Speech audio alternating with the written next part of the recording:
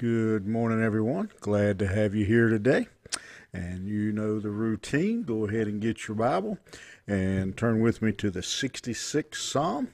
And as you're doing that, ask you to multitask and go ahead and like and share the video this morning. And that will be a big help. So 66th Psalm. We're picking up this morning in the 13th verse, and we're going through the end of the chapter and covering a lot of material.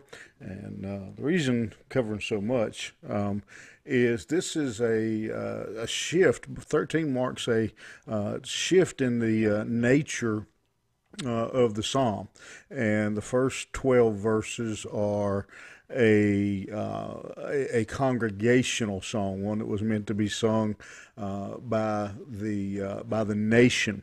The last verses, the last section, 13 down, are all personal. You'll notice again in verse 13. Well, for example, in verse 8. You see it says, bless our God. And so you see plural words there at the end of verse 10. Thou hast tried us. Verse 11, thou brought us. Now in verse 13, you notice this shift where he says, I will go into thy house. I will pay thee my vows. And so it is a shift here that has taken place as he has, what I like to think happened is as he has encouraged the people to rejoice and to praise God for his help and his deliverance. It has moved him personally. And I think that's a good picture for us of worship in general, even today, that we come in to the church, into a worship service as a group. And what takes place in that worship service collectively with the church gathered should then spur in us worship and praise as we go out individually. And so I think that's a picture again for us to remember how again the corporate worship stirred the psalmist toward individual worship. And so beginning in verse 13, he says, I will go into thy house with burnt offerings. I will pay thee my vows, which my lips have uttered and my mouth has spoken when I was in trouble. I will offer unto thee burnt sacrifices of fatlings with the incense of rams. I will offer bullocks with goats, Selah.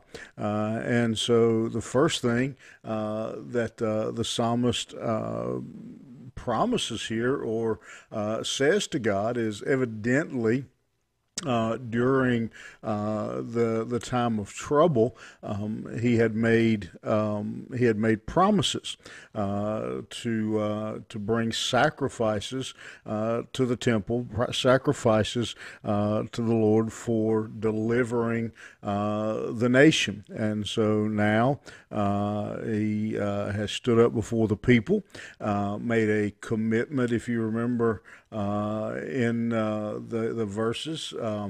He made a commitment to his vows, and now he's personally declaring to keep those promises. And this is where he would be bringing again offerings of doves, or he says here fatlings, which again were.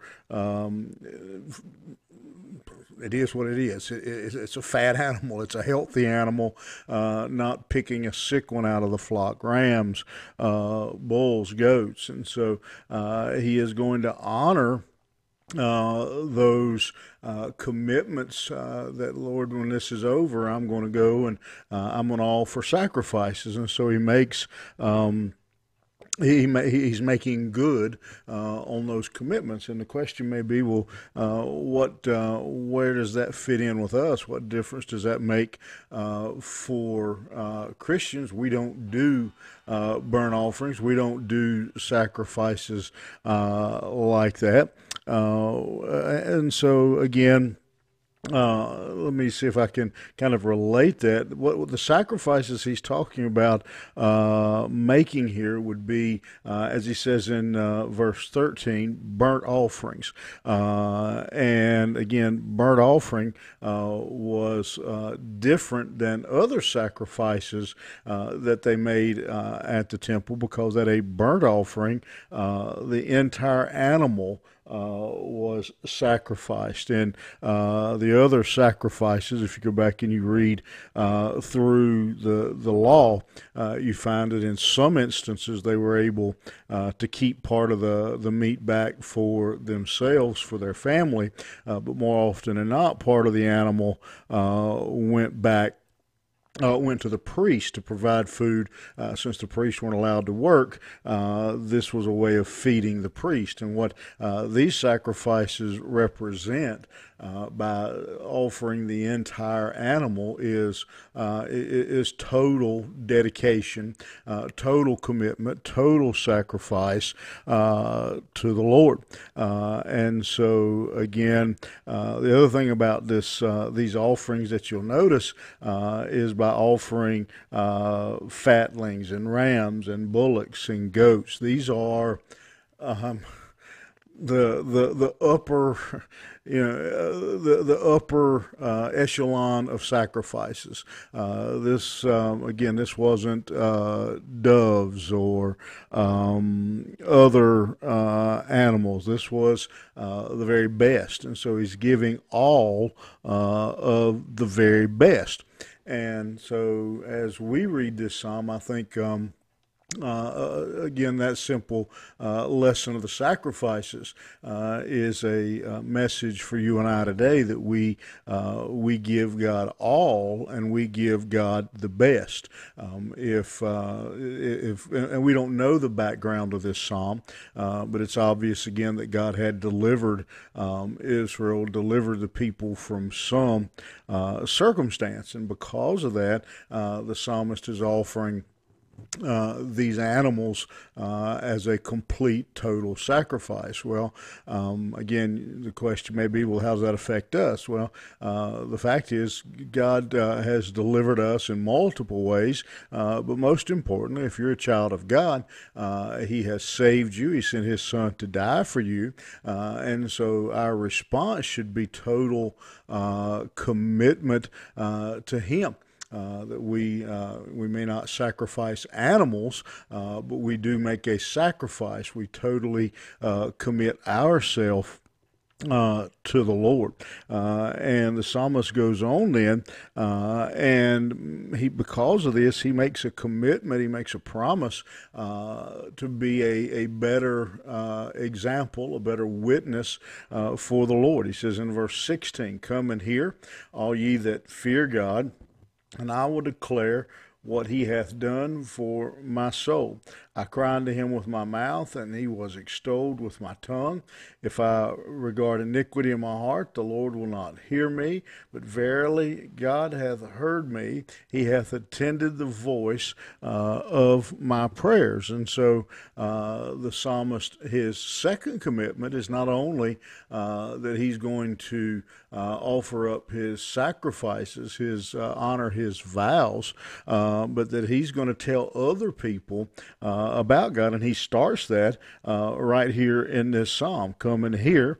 And he goes on then in verse 17, says, "I cried, and He was extolled with my tongue." And so he is encouraging people to look at his situation, to look at his example as how God had intervened and delivered for him. He goes on then in verse 18, says, "If I regard iniquity in my heart, He will not hear me." He goes on to say that part of my commitment, part of my part of my witness is going to be a clean heart in me.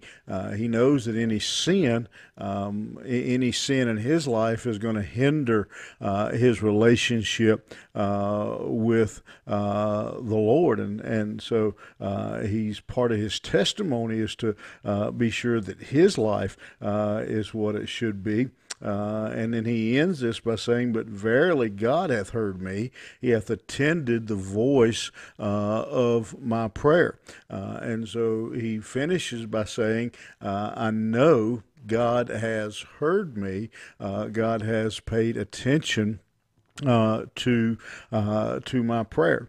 And I guess kind of as the cherry on top, he says, "Blessed be God, which hath not turned away my prayer, nor his mercy from me." So that's David. I knew I would do it. I made it almost to the end before I said David wrote the psalm. The psalmist, since we don't know who wrote this psalm, finishes with another promise here that he will continue to praise God, that he's not going to, just because now he is out of that situation, whatever it was in, whatever the nation, problem the nation found themselves in, that he's not going to, now that things are better, he's going to continue to praise the Lord. And what we, as we wrap up now this psalm, what we have in this whole psalm, when you take it, and I realize we've broke it into a couple little bite-sized bits, but when you take the whole psalm and you put it together, what we have is a psalmist here who is praising God for his deliverance and committing himself to continue to serve the Lord because of God's faithfulness, because of what he has done. And so the example for you and I today, again, is we may not offer up the sacrifice of goats and rams, but every day God delivers us. Every day we open our eyes. Every day that he gives us is a blessing.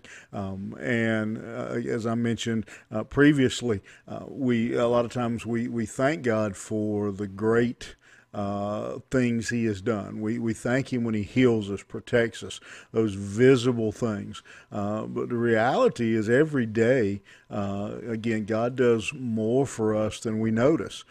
Most of what God does for us goes unseen and often unacknowledged. And so the psalmist is teaching us here, I think, to be careful that in all that we do, in all of our circumstances, that we are giving God the praise and the glory for his protection, that we deal with sin. I can't skip over verse 12 too lightly, or verse 18 too quickly, where he says, "If I regard iniquity in my heart, he will not hear me."